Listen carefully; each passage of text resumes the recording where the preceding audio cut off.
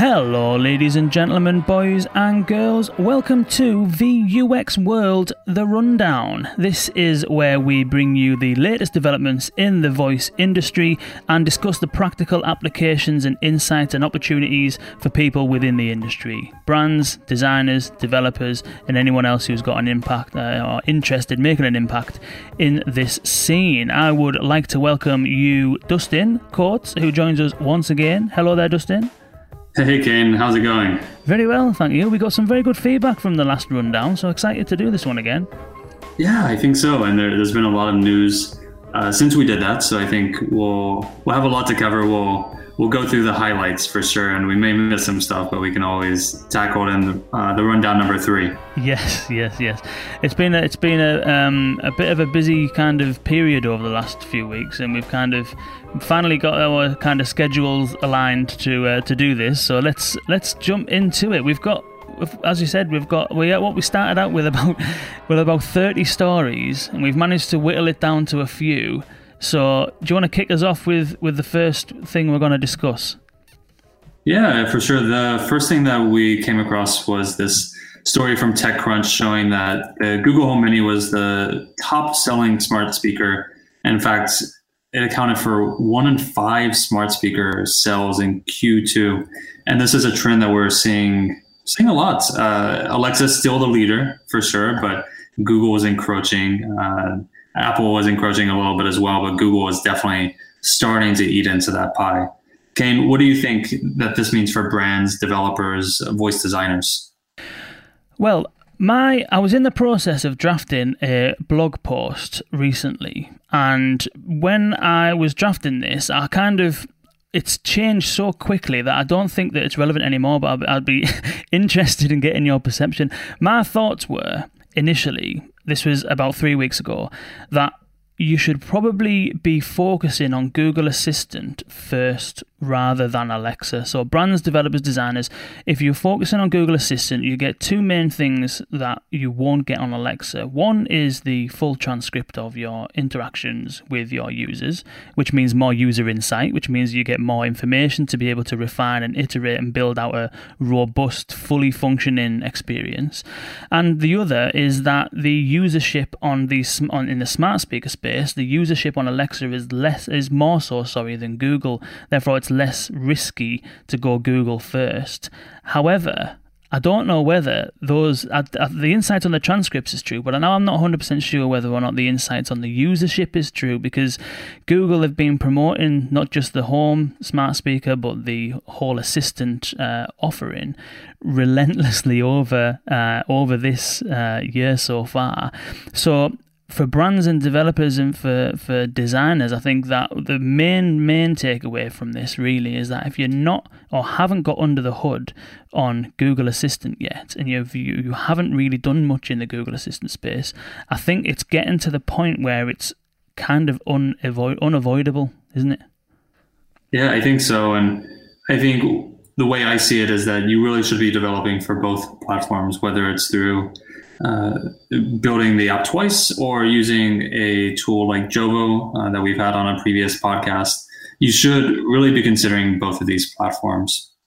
I think the Google one is, as a developer, I think it's got some ways to go for sure, but I think in a lot of ways it's a joy to use. And something to consider as well is not just these smart speakers. Alexa certainly has the lead in that, but Alexa certainly also doesn't have a billion phones out there in the wild, and Google does. So if you're thinking about this very broadly, and you go out and speak with people who have Android phones, ask them if they're using their assistants. A lot of them actually are, even if they don't have a Google Home or a Mini or a Max at home. And a lot of people are using it without knowing that they're using Google Assistant in inverted commas. A lot of people are talking to the phone and asking Google stuff without knowing that it's Google Assistant. It's just, I think, the mobile side, the Google Assistant experience on a mobile is actually really, really good.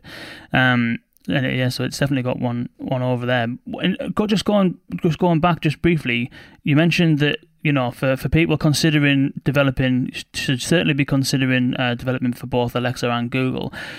what would you recommend them to use something? I know we've had Jovo on the podcast, and the guys at Jovo are absolutely fantastic. I love what they're doing with their product.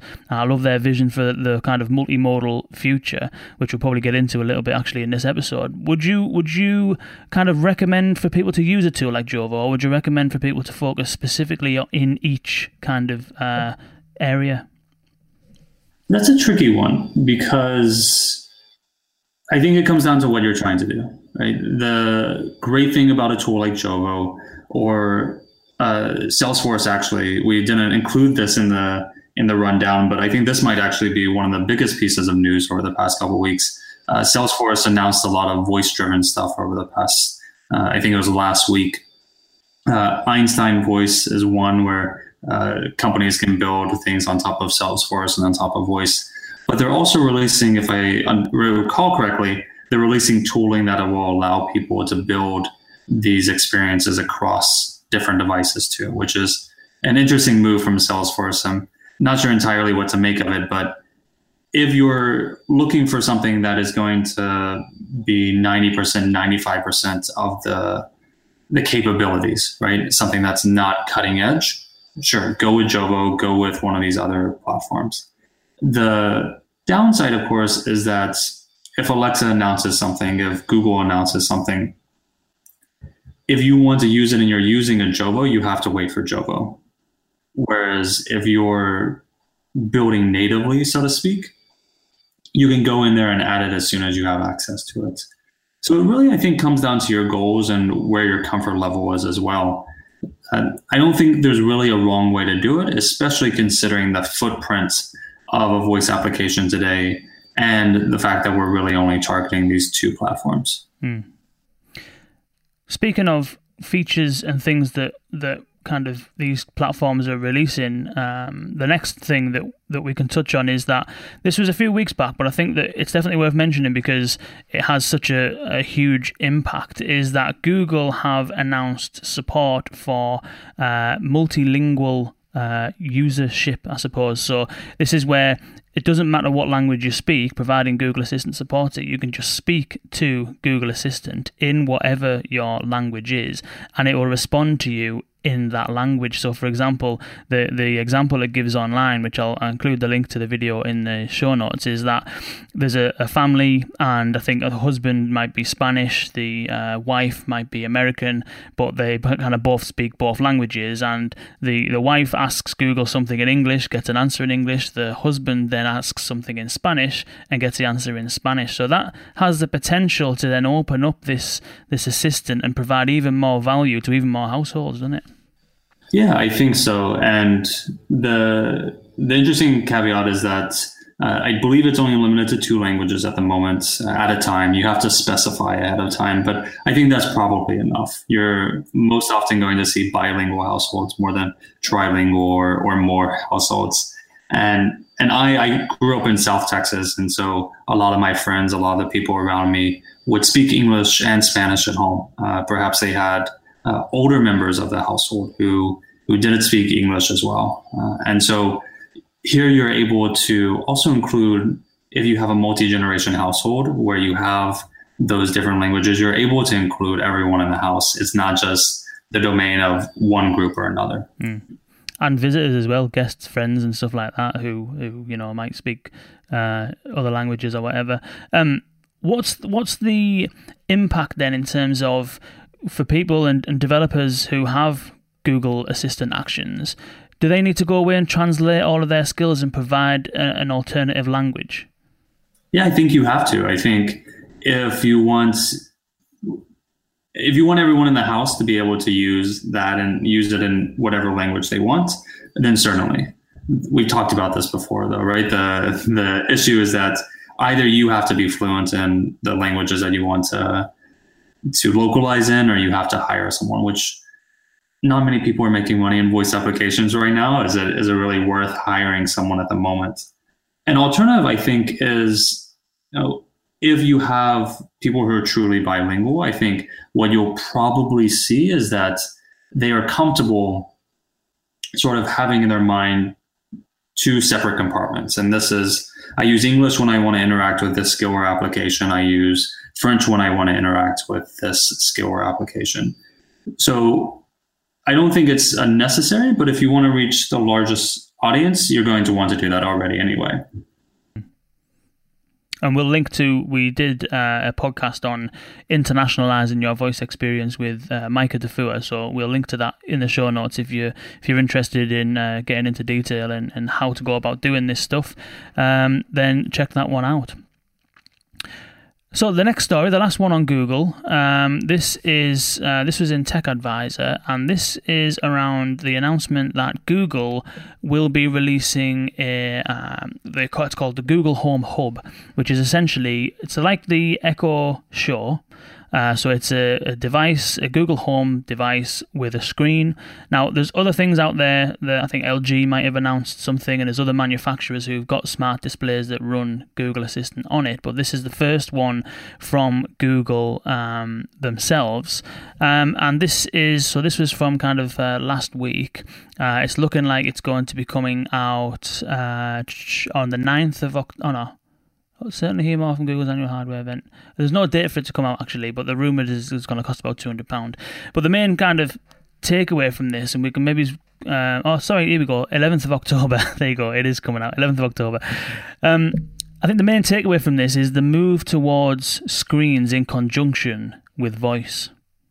That seems to be the broad kind of trend, is that, and we can get into the Amazon Alexa announcements from last week as well, which we'll get into in a moment. But there was more and more devices coming with screens. So what does that mean then for brands and designers, developers who are in this space? Dustin, does that mean we need to start seriously considering more of a multimodal experience? I'd have to think so. I would have to think so. And this is, I think, where Google has a lead on Amazon. And we'll talk a little bit more about some of Amazon's moves on this one. But you have certainly a lot more flexibility today using the assistants in terms of what you're displaying, because it does have that phone background that it comes from. And I don't know if have you seen any of the screenshots or videos of the LG or JBL? I've seen screenshots of the LG one, I think. Yeah. It was from earlier on in the year, actually. So I've seen, this summer, both the LG and JBL announced those and released them. And they look gorgeous. The display looks great. The output looks great. The device itself looks great. So I was a little surprised to hear this news from Google. We'll see how it works, how it looks, but I think this is a positive, because this isn't saying that voice isn't important. It's saying that voice isn't the output or the input mechanism for everything. There are some things where a display is going to work better, and those two work really well together.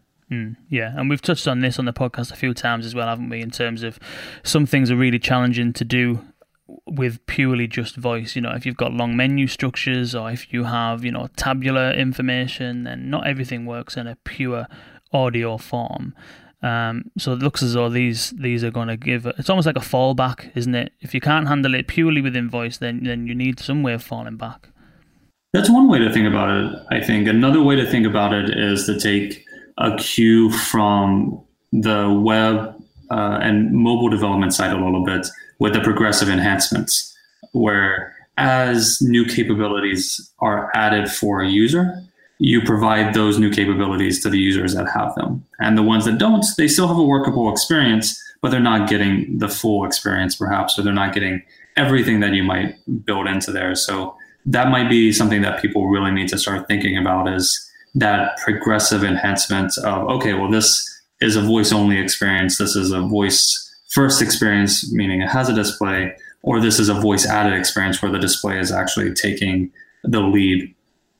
And that's something that designers and developers need to really start keeping in mind as they're sketching out. So I think the big takeaway for me as a developer is that ever upward, more capabilities and more complexity, but more benefits to the end user. Yeah, and more opportunities for those who are building on these platforms. If you've got more kind of more tools in your kind of toolbox, then you can create ever more compelling stuff.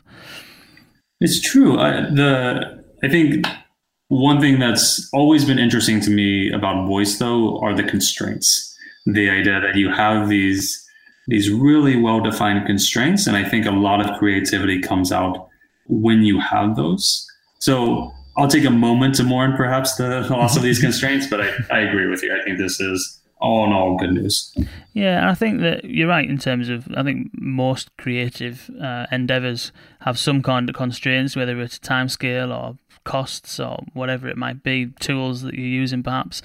But yeah, I mean, it's interesting that what I'm hoping, and for everyone listening who is, designers, developers, and brands, what I'm hoping will happen is that these things will be additive, as in they will add something to the experience without taking away the voice. I'd say voice first, because everything should be able to work, just with your voice, because that's where the efficiencies are. That's where the kind of time saving is. That's where the whole kind of opportunities are with this technology. So we've never been able to just speak at something before and have it do what we want it to do. So I think what I would implore everyone to do is, when you've got these multimodal kind of experiences and you've got screens that you can incorporate as well, is try and lead with voice.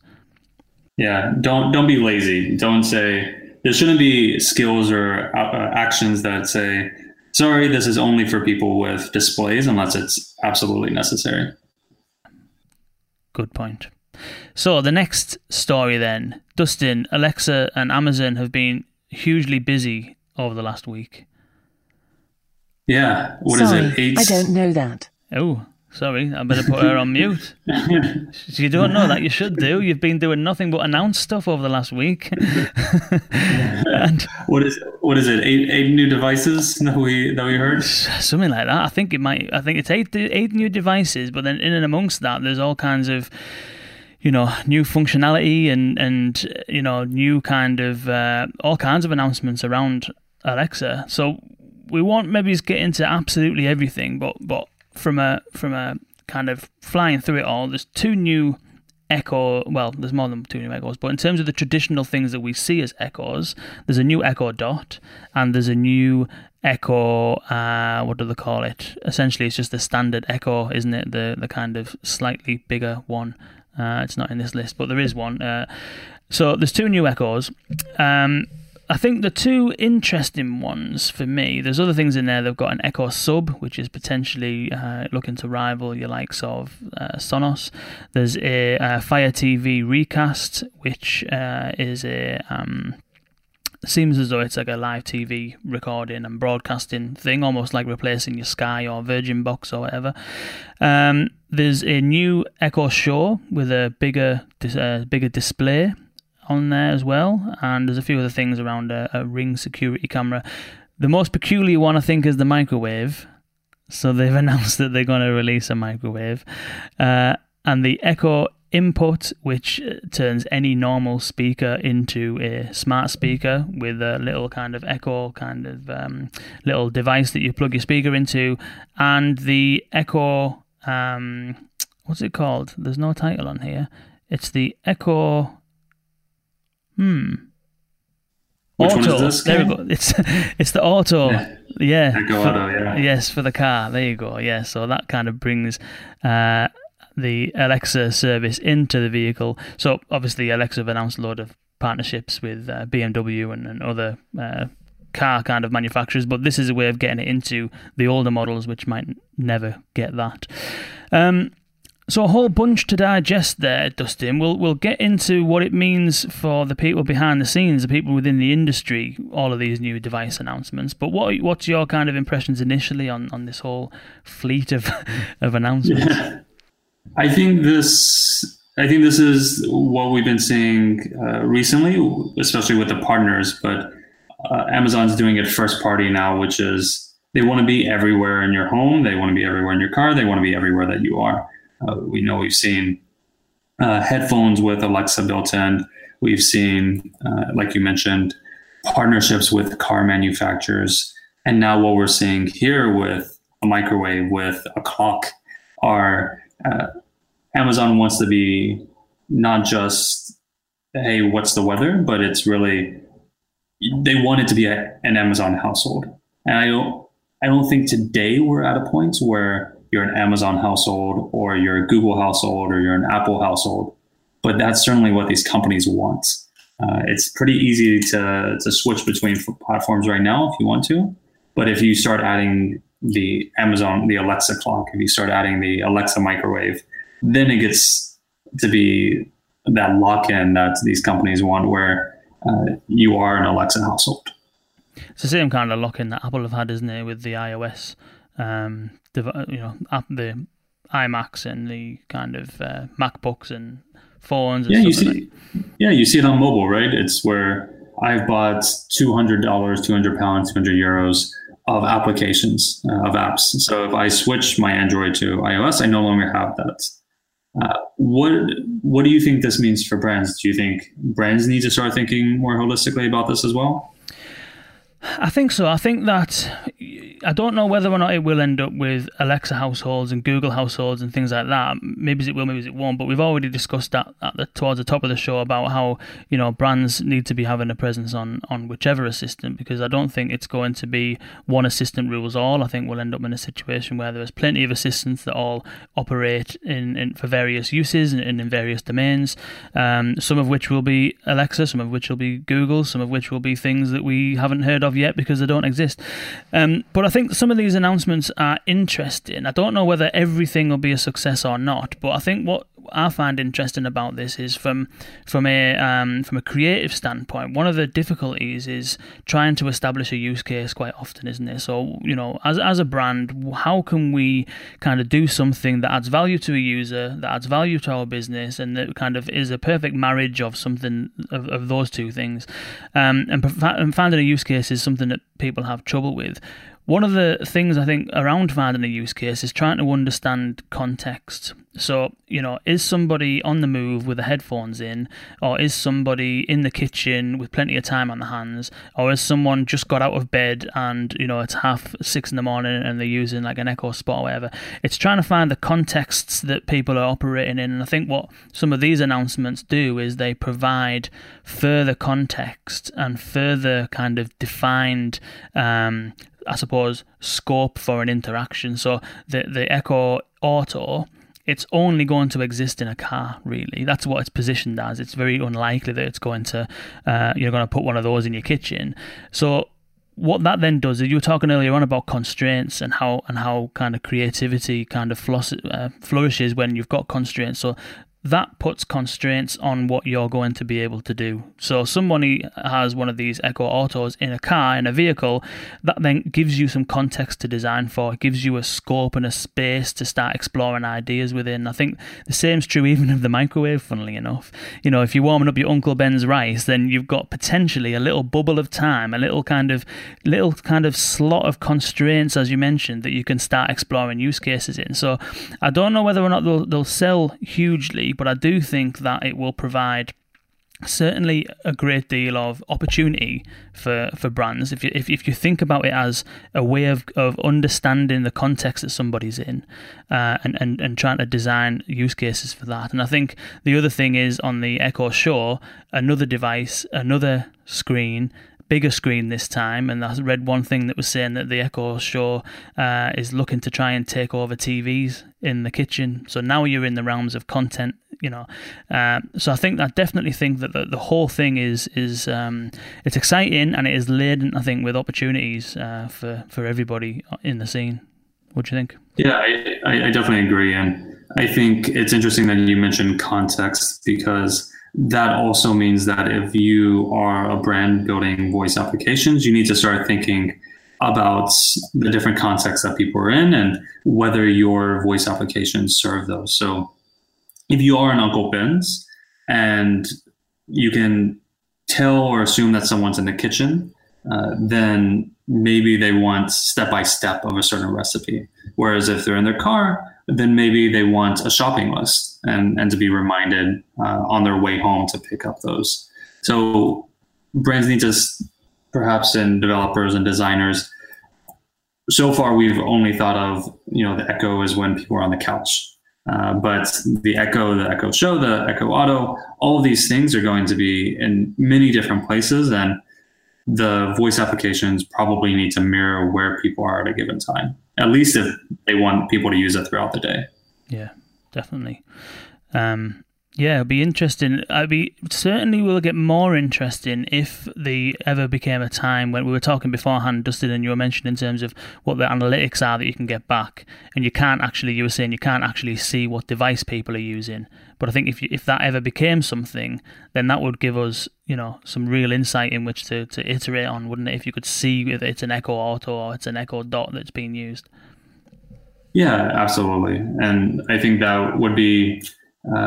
it would provide for richer index experiences for customers. So I think developers are going to be pushing Amazon for that, whether it's in the online forums or in the upcoming event in Las Vegas.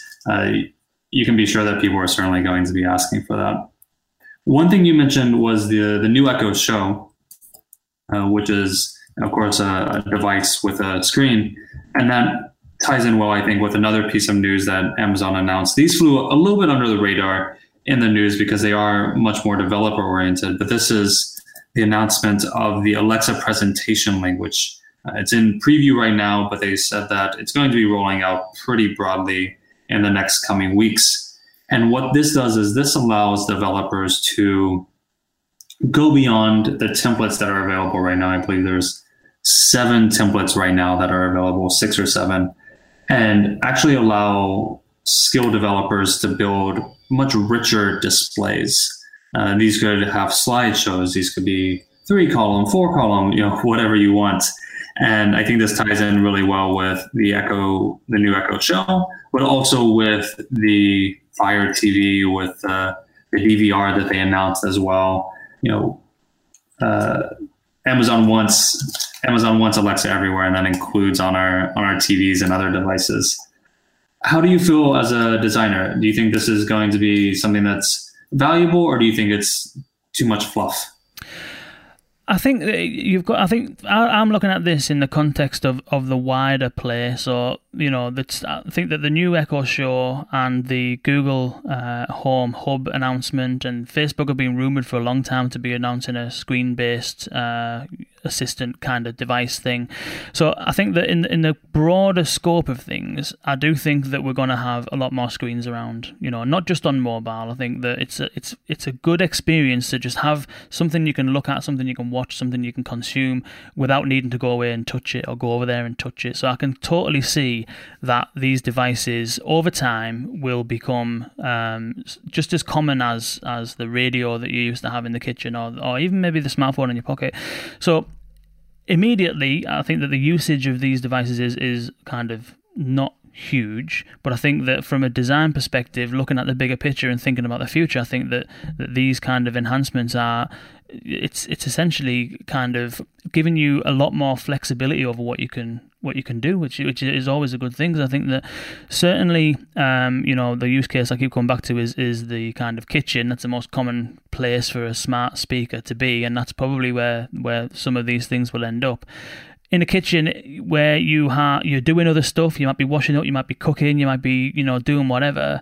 Being able to consume content and access content within that environment via your voice, I think it will be something that ends up growing. That's a use case where I think we'll see huge expansion, is that content consumption while you're doing other stuff in the kitchen. So rather than just having the radio on, you might be able to watch YouTube, you might be able to catch up on whatever it is, all without needing to touch anything. So when I look at what you can do, I mean, the graphics and slideshows and text, that's very kind of primitive, rudimentary kind of early stage stuff, I would say. But then it says soon video content and synchronizing on-screen text and images with the voice and stuff. So that leads me to believe that as the voice is saying something, the images and screen might change, and all of this just provides you, as we said, with far more tools and far more scope for creativity. So I'm thinking from a content perspective, I think it gives you far more opportunity. So it's not just solely voice; it's hands-free completely, but you've got far more scope for content. But then on the kind of like productivity side, it's more like the bells and whistles from the productivity side. Showing that your order's being placed, or giving some visual cues that things are happening. So I can see it being helpful there. But I certainly think that the bigger picture over time as these devices get more and more prevalent is that you're going to be able to create more dynamic and more original content. Yeah, I think that's certainly true. And that ties in well with another piece of news that also got announced, which was that there are new tools for device makers to add screens as well. So there's been the Alexa voice service for a long time now, but now Amazon is providing tools to add displays also. And it's interesting that you mentioned the home, but I think there's a lot of opportunity as well for commerce and business. You could easily imagine that elevator manufacturers decide to start adding displays. You already have displays in some high rises that show the weather or whatever, but if you can tie that into Alexa, I want to go to the 5th floor. Okay, like here's the people, here's where you're going to turn, here's the restrooms, like all that's going to be on a display. Or you plop this down in a conference room. Alexa, give me the sales numbers for last quarter. And that's going to be able to be read out on the display as well. So I think this is really exciting news because it does really open up a lot more use cases. If it's really just the Alexa voice service and people can build their own branded speakers, that's interesting, but it's a very small niche. But this allows in the business, this allows maybe you have a waterproof device by the pool, like maybe you have all these different outcomes, and Alexa is going to be on all of those, at least Amazon hopes. Yeah. I think as soon as you start getting into the enterprise side, the use cases come thick and fast, don't they? You've got meeting rooms, receptionist kind of situations. There's all kinds of areas where this can be applicable. So I think that it's interesting that because the very two things that are very closely kind of linked, and they both are pushing further capability than purely voice, aren't they? So I think that's kind of the takeaway. I think that the kind of theme, I suppose, of this whole episode really is that voice first obviously is where that's what's going to give rise to the opportunities, but there is a huge kind of introduction really from both of the main platforms into providing visual support as well. Yeah, and the screen is certainly one mode, and it's certainly an exciting mode, but the last piece of news from last week, well, not the last piece of news, but the last that we're going to discuss from the Amazon side is the announcement of the Alexa Connect Kit ACK, which allows companies to integrate this through a microcontroller unit, so a very small piece of the device. And Amazon will handle all the cloud communication with Alexa. And this allows interesting things like, I believe the microwave was created with ACK. I would imagine that the smart plug that they announced would be perhaps powered by ACK as well. And so this allows further encroachment or further addition of Alexa into all of these different devices. Can you see this being a popular thing for homes and users moving forward? Yeah, I think so. Yeah, as you say, it seems as though it's more of almost like a play to hardware manufacturers potentially, but maybe it's not even established hardware manufacturers. I mean, you could always there's opportunities to kind of, I suppose, for the entrepreneurial people among the listeners and among the world, that there's potential to create brand new categories, but not necessarily categories, but brand new kind of products based on this kind of offering, I think. So I think it's definitely part of Alexa's kind of angle to try and put this thing absolutely everywhere. And I think for your likes of, you can see the microwave, you can see the smart plugs, but then you've got coffee machines, you've got washing machines, you've got cars, you've got all of these different areas where kind of hardware sort of still is the primary thing that you'll interact with. So I can certainly see, and when you've got companies like, we spoke to Jan Lachelle from Snips at the start of this week, and some of the use cases that he was discussing, and some of the kind of like the privacy and security benefits that you might get from some of the smaller players. It's not a marketplace that is without competition. So I think that it makes sense for Amazon to try and get this everywhere. But then on the kind of brand industry side, you now have the potential to go and create. If you already manufacture hardware, you've already got now the potential to integrate one of the world's most popular voice assistants with it. Yeah, for sure. Kane, are you going to be buying any of the new devices or things that Amazon announced last week? I do like the look of the Echo Show. I can see that being in a prime spot in the kitchen. So maybe that might come our way soon.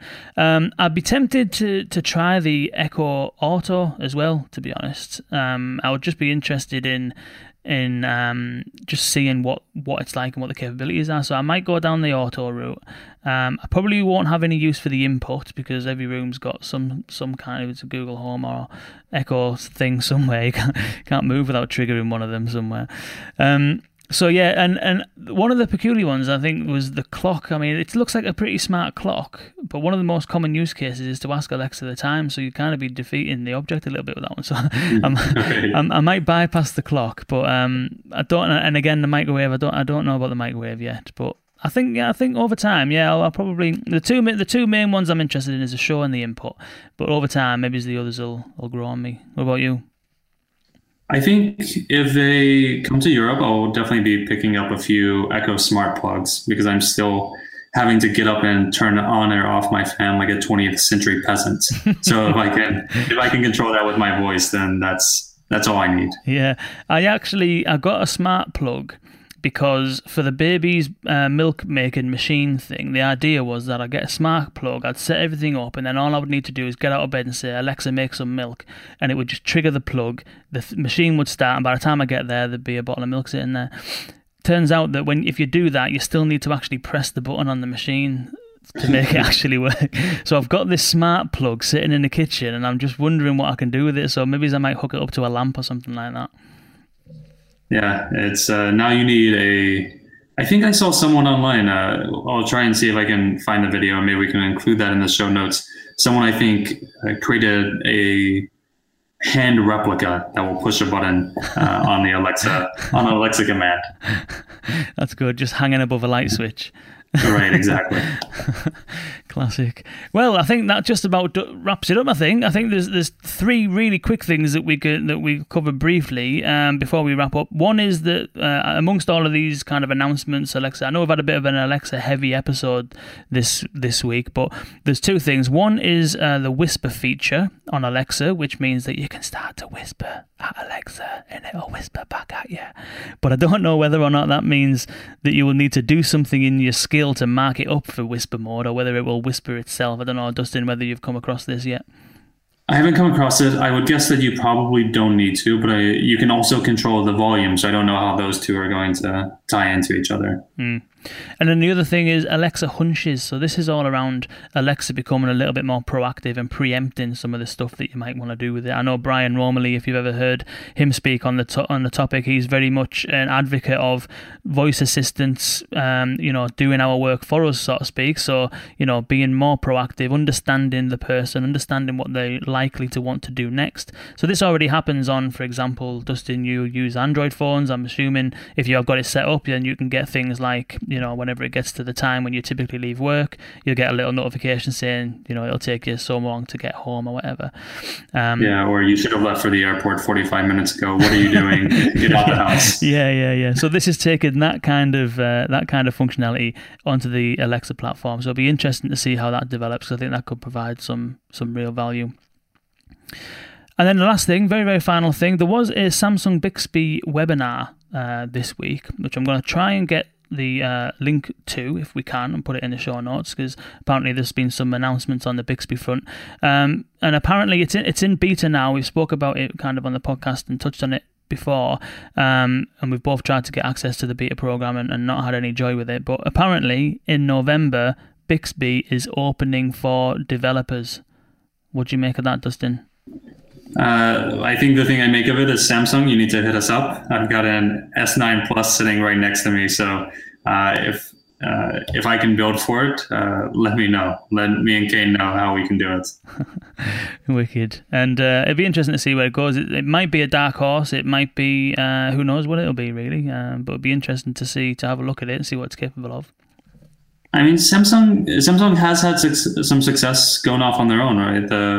The Gear watches that they have seem to be pretty successful, but then they also have some things that they roll out and just haven't really had much success. And Samsung's a very popular phone provider, but if you build for Bixby, you're building exclusively for the Galaxies and the Samsung devices.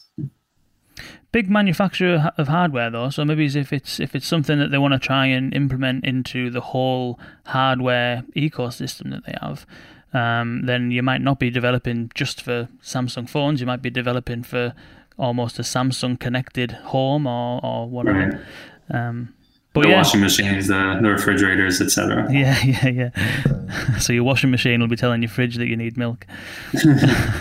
So yeah, that kind of just about wraps it up, I think, for this week's rundown. Thank you, Dustin, for joining us again. I think that's been an interesting one. Yeah, thanks, Kane. And hopefully, as I say, the response from the first one was pretty good. Hopefully, I think we've discussed a few interesting things this week. So, let's bring it to the people again shortly. So we'll see you on the next episode.